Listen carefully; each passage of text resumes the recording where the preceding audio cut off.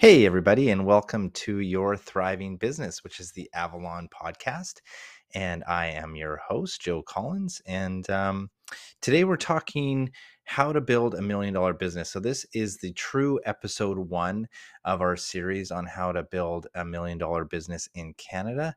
And I'm hoping to just let everyone kind of know about, what it takes to build to that $1 million level. Maybe you're beyond that. Maybe you're, smaller than that, but the idea is to build $1 million business that actually works for you, not kill you in the process. So that's the goal of this one. And in today's episode, I'm going to cover why $1 million. Like what is so special about $1 million revenue business. So we'll get into that, some of the pitfalls of being a little bit smaller, and why $1 million for revenue is a great launching pad for a larger business as well, kind of a platform to start the journey to the next level, which I always consider to be five. I don't know why I do that. I kind of think of businesses being kind of really small, maybe micro businesses, then building up to 1 million, and could kind of stay around that area indefinitely and run really, really well. And then I kind of think of this next phase of beyond that being up to 5 million. And I think in between is a little bit of a scary area. I'll have to delve into that one day, but I think there's some reasoning around that with layers of management and things. But beyond that, after that, you're kind of looking 25 million plus. So that's not what we're talking about here. Today, we're talking about $1 million. What's so special about $1 million business? And why is it the sweet spot for building wealth and a balanced lifestyle? So let me start by saying a few things. So I want to make sure that it's clear when to talk about a million is that it's not exactly a million. I hope that's clear, but in that range, somewhere between maybe 900,000, although inflation's probably pushing that up to maybe 1.4-ish million, somewhere in that range is kind of the sweet spot there. And the reasoning for that, and I'll delve into this more in the future or in later in the episode, but it's kind of that size where you can be the owner, not be relied on all the time, but you kind of still know what's happening in every part of the business. So we'll get into the details of that, but just quickly, that's kind of the reasoning for that size. But we'll delve into more of that. But another few things to make clear is that I know there's pitfalls of businesses of any size. And if you find that a size is working for you, like, I don't know, maybe you're a freelancer doing $250,000 in revenue or $200,000 in revenue with a VA, and it's working really well. Like, this is not supposed to convince you that you should grow your business to 1 million if that's working well for you. I know there's some other little sweet spots for different size of businesses, like micro businesses and whatnot. If you can manage some of the potential pitfalls of those size of that size. So I'll get into that in a minute. But number two is no judgment here. I'm not trying to judge anybody for being smaller or wanting to grow larger. I just think there's such an opportunity in this size to build a really fantastic life and business for yourself, that's why I'm kind of banging the $1 million drum. But if you want to grow beyond that, by all means, or if you want to stay smaller and it works for you, this isn't supposed to change your mind on that. But you might get a few things out of it, like mitigating some of the pitfalls of a smaller size. Definitely, we're going to talk about that. And nothing's set in stone. So I think this is the other thing is that, when you grow to 1 million, it can be a platform to grow larger. It tends to be a place where you can sort of reevaluate what you want to do with the business. It's a great goal for smaller businesses to attain and see how it feels. How does that feel at that size? I know other business owner I've been working with for a long time, had a lot of plans to grow huge, and but it was it was always kind of a mixed group of goals that was really hard to focus on. And once once they sort of focused on that $1 million goal and like making that $1 million business work really well, I think all became clear that it could be a great launching pad. So nothing set in stone. You can definitely grow beyond that once you hit that level. But one of the things, one, I guess, to get into this topic, I want to cover a bit of setting the tone, setting the stage, that every business, no matter what size it is, kind of looks the same. And what I mean by this is that it has the same functions that need to be done. And it doesn't matter if you're $10,000 in revenue and just starting out, or you're $10 million in revenue. There's certain functions that every business needs to cover. And I think this is a key point that many business owners miss, is like they think, well, I'm small, so it should be simple. And it's not. When you're small, you still have to do all the same things, maybe a little bit less of everything, but the functions still exist. And I'll go through the functions here, and maybe that'll make it more clear. But number one is strategy. So I think every business owner, whether you do it or not, it has some, like, whether you do it as a formal process or not, or write your strategy down, it is there. I mean, your strategy can be no strategy, but um, whether you're intentional about it or not, your business still has values that represent certain things to the world, to your customers and clients. So that's all there. So that still needs to be done, and still is being done, whether you're a large business or a small business. So that's number one. Number two is sales and marketing. I mean, if I kind of group these together, and they do get separated out as you grow, but if you're a smaller business, you kind of have sales and marketing kind of together. I think you want to make sure they're really close. And I'll group them together for these purposes. But you'll have some variation of sales and marketing activities. It's like, part of, being small is you have to get scrappy. You can't spend a lot of money on your sales and marketing and business development, but you're still doing it. I mean, you still have contacts that you're nice to. And if you need a job, if you're a freelancer, for example, and you need a job, you know who to reach out to. So those are sales and marketing activities. Still need to be done. You're probably still worried about it in the back of your head if you're working on a job and you're not sure where your next job is going to come from. That's going to keep you up at night.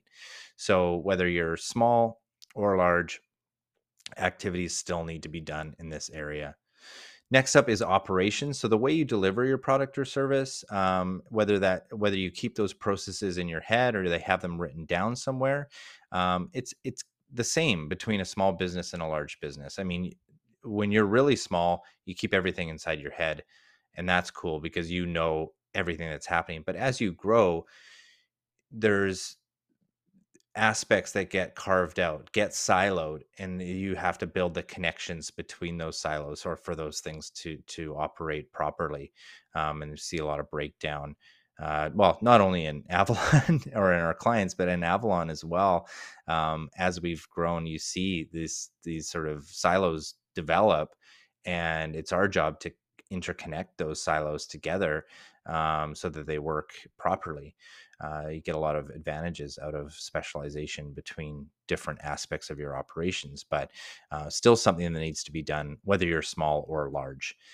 Next up is human resources. So even if you're by yourself, again, it's how you treat yourself. Are you working 60-hour weeks?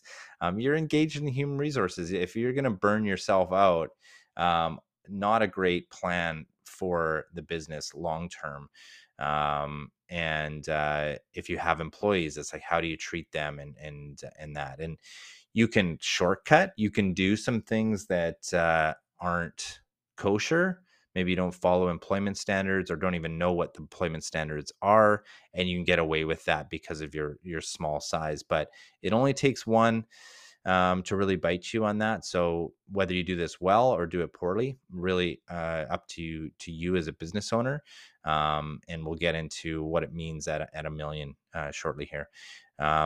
Next up is finance and admin. So no matter what your company's size, I mean, you're still required to file a tax return and do bookkeeping and keep track of what you're spending, register for licenses, buy insurance, etc. There's so much that goes into the finance and admin side. And again, you can shortcut things. And I mean, it's one of the things we see is, new business owners 2, 3 years down the road being like, oh man, I didn't keep up with my bookkeeping and I haven't filed a tax return. Can you help? It's like, yeah, I mean, of course we can help, but it's just a symptom of, I think, when you start a business, you think, some of the rules don't apply or something, and you'll deal with them later. But later comes, and that can be a little bit scary. So every business needs to keep this in mind. And again, if you're a $10,000 business, yeah, you got to file a tax return. I mean, it's just the way it is. Maybe the penalties are lower, but so that's my point, is that there's table stakes for running a business of any size. So it can come in the form of money spent on these required activities, or you can do it yourself. But it's always that balance between money and time. And honestly, part of the time isn't just doing it. It's like learning how to do it in a way that's actually compliant or actually helps your business grow. So that can be a challenge. So some of the pitfalls, and I'll go through some of the pitfalls of being small, being less than $1 million in revenue. And it's not to nitpick people that are this size or to say that you can't stay there. You definitely can. I think running a $1 million plus business is honestly more fun.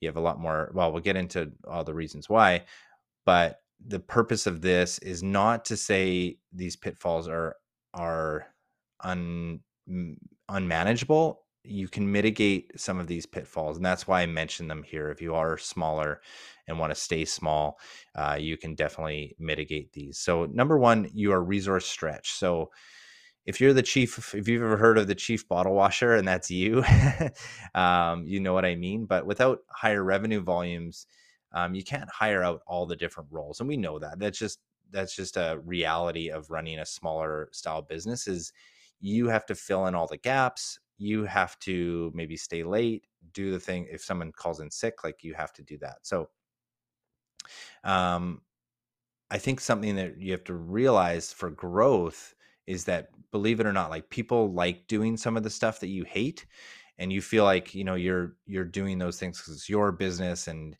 there's some self-flagellation that happens, that, you started that business, so you're gonna, take the pain. But it's not necessarily the case. There are people that love doing that kind of work. Maybe there are the people that like to do bottle washing. um, but when you're small, you do it all. So that is just the way it is. Number two is you can't take a vacation. So because often the business just stops if you're not around, you don't take a vacation. Maybe you could, but the reality is that it doesn't happen. You don't get a rest from your business, or get to kind of put everything away and just take a breather. I know it had been years since I had taken a breather, like a full on phone off, not checking my emails breather. I'm not sure that I've actually really done that yet, but it can make a big impact in the way you come back to your business refreshed. And at least now I feel like if I leave Avalon, it still runs. Everything's going to be in order. It's more my neuroticism that keeps me checking my emails and making sure nothing's blown up. And yeah, so that's just the way it is. But with a smaller business, really hard to take a vacation. You just have to shut down the business pretty much. Number three is small disruptions have a big impact. So this is really, I mean, if you lose a client or maybe get a bad review on Google, which, is one of my big fears, or have maybe 2 or 3 of your employees leave at one time, like, what does that mean for what's that going to mean for your day or your week or your next month? Uh, it's really hard to kind of relax, because you can think of just one of these things, which are completely natural things to happen in any business. Businesses lose clients and customers. Businesses get bad reviews on Google. Businesses lose employees. There's turnover. So when these normal things happen and you're small, it can make a big impact on your business, and is actually, it can be, really quite scary. So with a larger business, if you have somebody in, even in part-time, in an HR role that can, fill that recruitment, or, backfill that position, move people around, and that's not on you, that's going to be a huge help. Number four, kind of related to number one, but you need to self-sacrifice. So if you've ever had to cut your salary, or not get paid in a particular month, or done someone else's job for them, you kind of know what I mean here. It's a necessary part of growing up as a business. I think we all go through it as we're growing our business, but it shouldn't. I don't think it should be the way a business is run long term. Like, you do have to do these for some period of time, but if you continue to do it this way, you're going to burn yourself out and become resentful of your business, and kind of start to feel trapped as well. Because, once you do it once, then maybe everyone thinks, oh, well, I don't have to do that, because owner will pick up the slack or whatever. And then you sort of dig yourself into a hole. So that's a big part of it. And the last one, number five, profit is really tough. And I think this is a really important one to cover, is that if your revenue volume is lower, um, any percentage of revenue can push you out of profit really, really quickly. Like if you take a bit of a revenue hit, or you have an unexpected expense, or things, again, normal things that happen in a business, um, can really impact your profit, and keep you up at night for sure. So remember, profit comes after everyone has been paid, including you, your salary. So profit distributions are a result of your ownership, not the work that you do in the business. So that's an important point here. And so you should be rewarded for your ownership of the business, all the work that you've done up until this point, that's been above and beyond what you would ever ask an employee to do, is your sweat equity. And you deserve profit for that. That's the whole idea of running a business. And so when you're smaller, any disruption can cause a dip in profit, and sometimes into a loss and things. So you definitely want to consider that when you're smaller, profit is more difficult to achieve. On the flip side, I mean, talking about, $1 million business, I mean, there's no cookie cutter version of $1 million business. So I won't sugarcoat it, that this size of business, $1 million in revenue, could be a dream. It can't, if you're intentional about how it's structured, and what your role in it is, and hire out the right people for different positions where maybe you're weaker, and you hire people that are stronger in those areas. It works really well. And that's what we'll cover in this series, is how to do that.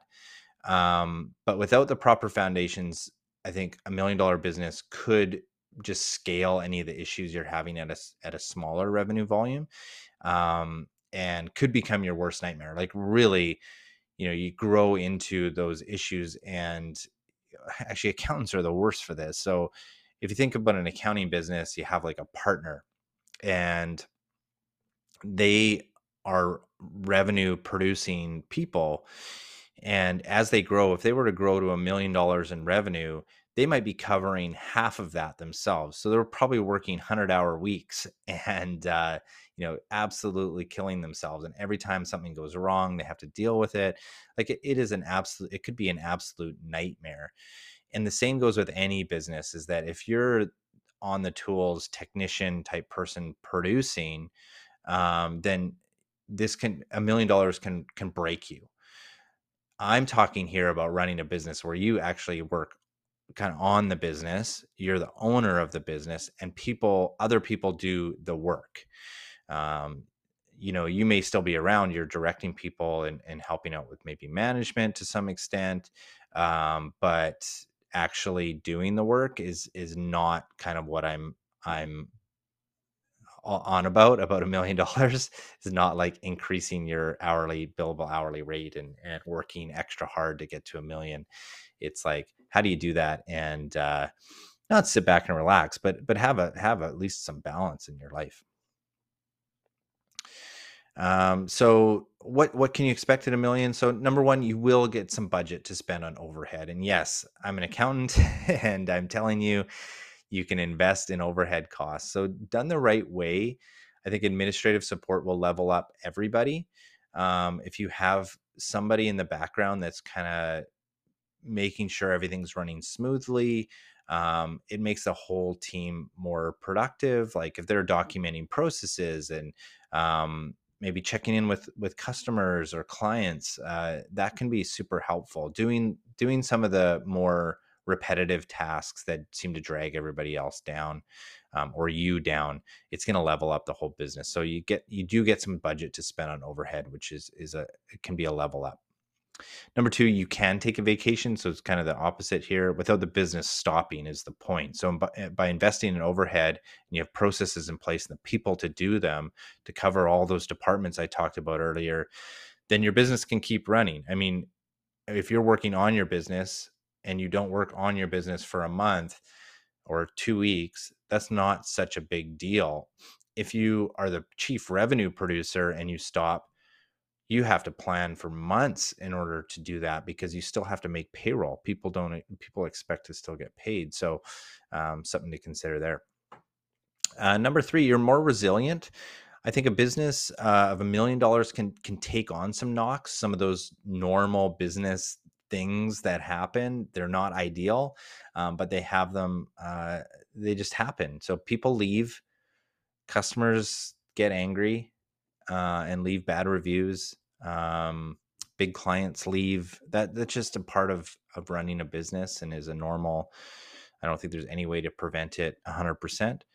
But I do remember some of like invasive thoughts of early Avalon when we were a bit smaller. I would be just up at night worrying about a client leaving or an employee quitting, and just it felt very fragile. I think it was like, well, if that person leaves, then I'm gonna have to do this, and it would just become like my doom scrolling in my brain. Like it would just be terrible.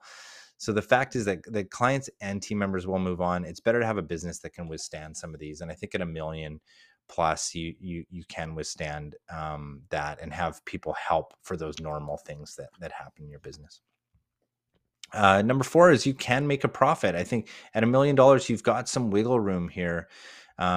You can be compensated for one, the work that you do, and also the ownership that you have in terms of profit. So if you're aiming for a 15% profit on $1 million, that's an extra $150,000 a year for the owner. That's a good amount of money for a pretty achievable goal of 15% profit. I think and plus you get your salary for working on the business, and that kind of frees you up to say, hey, maybe I could just be the owner of this and sit on the board and direct things once a quarter and look at the numbers, but not have to work unless you really want to. And that's a total mindset shift too. Next is purpose comes into play. And I think this is where we're getting off of the opposites of being a smaller business. But when you get to $1 million, you can start to allocate resources to the purpose, the reasons why you started the business in the first place. So the idea here, and I always think of this is, charity starts at home. So make sure your own needs are met first. I mean, you don't have to be crazy about it. Like it doesn't have to be mansions and things, but if you just have your own needs met for the time and money that you're wanting to achieve, as ambitious or just humble as you want them to be, once those things are in order, you're free to move on to the next aspect of having more purpose in your business as well. And you'll have the resources in order to do that. I think this is something people miss is they try to do that too early, ends up sinking the business, or it becomes a struggle. They never get their needs met first. And now they're giving from a place of weakness rather than a place of strength. And I think meeting those needs first. And those can be humble needs. It doesn't have to be making a ton of money or anything, but make sure those needs are met, and then start giving from that place of strength. I think that's a really important thing for business owners, and is more possible at $1 million, I think. And number 6, again, and not a counterpoint to being a smaller business, but it is a great launching point for building a larger business. I know I'm a pretty risk averse person, but not against growing larger if it's done in the right way. I do advise clients to get to this point, like get up to $1 million before moving onwards and upwards. So if you can nail the processes and things going on inside that $1 million business, because you have good visibility about what's happening at that point, you're not going to scale your problems. You'll see those problems there. You can start to snuff them out process wise, or things being unclear on what to do in certain situations. Um, but once you nail that, you can expand that. You can say, these are what the roles are going to be. This is what the process is. And at $1 million, you still have a pulse on all those things that are happening. Beyond that, once you're, plus, you kind of have to trust a lot of what's going on. You get little rumblings, I think, from what's happening, at the production level, or at the, in the operations, but you don't necessarily have the capability to just go talk to somebody on, working and tell them how to do their job, because they've got a manager, and it wouldn't be good for the owner to do that. So in the upcoming episodes, I'll give you the framework that we've followed, and through trial and error. I think, like, every business is going to have I don't think there's one path to success, but there are some frameworks that I've found helpful, that I see patterns with other kind of successful business owners as well. But the big takeaway here is that size does matter a lot. Very small businesses are inherently difficult to run because of their constraints, because some of the pitfalls, they can be mitigated and there's ways around them. But I think it's unnecessarily difficult when, just growing to this size can alleviate a lot of those difficulties. But it is a journey, building value into your business, and having while having that emotional stress of having people depend on you for their paycheck. It's no joke, right? It's tough. So if there's one takeaway from this episode, well, maybe two, is one, growth into that $1 million in the right way is going to be helpful. And number two, get help, like lean into help. Podcasts like this hopefully are helpful. That's what I'm here trying to do. Outside eyes on your business, people that you can talk to that don't really have a vested interest in your success is really helpful. People that have done it before, obviously really helpful. And I hope this series is going to be helpful as well. So I hope you stay tuned. We'll have the YouTube videos, and I get the blog posts up as well. So hopefully you enjoy those. And yeah, we'll see you on the next episode. Cheers.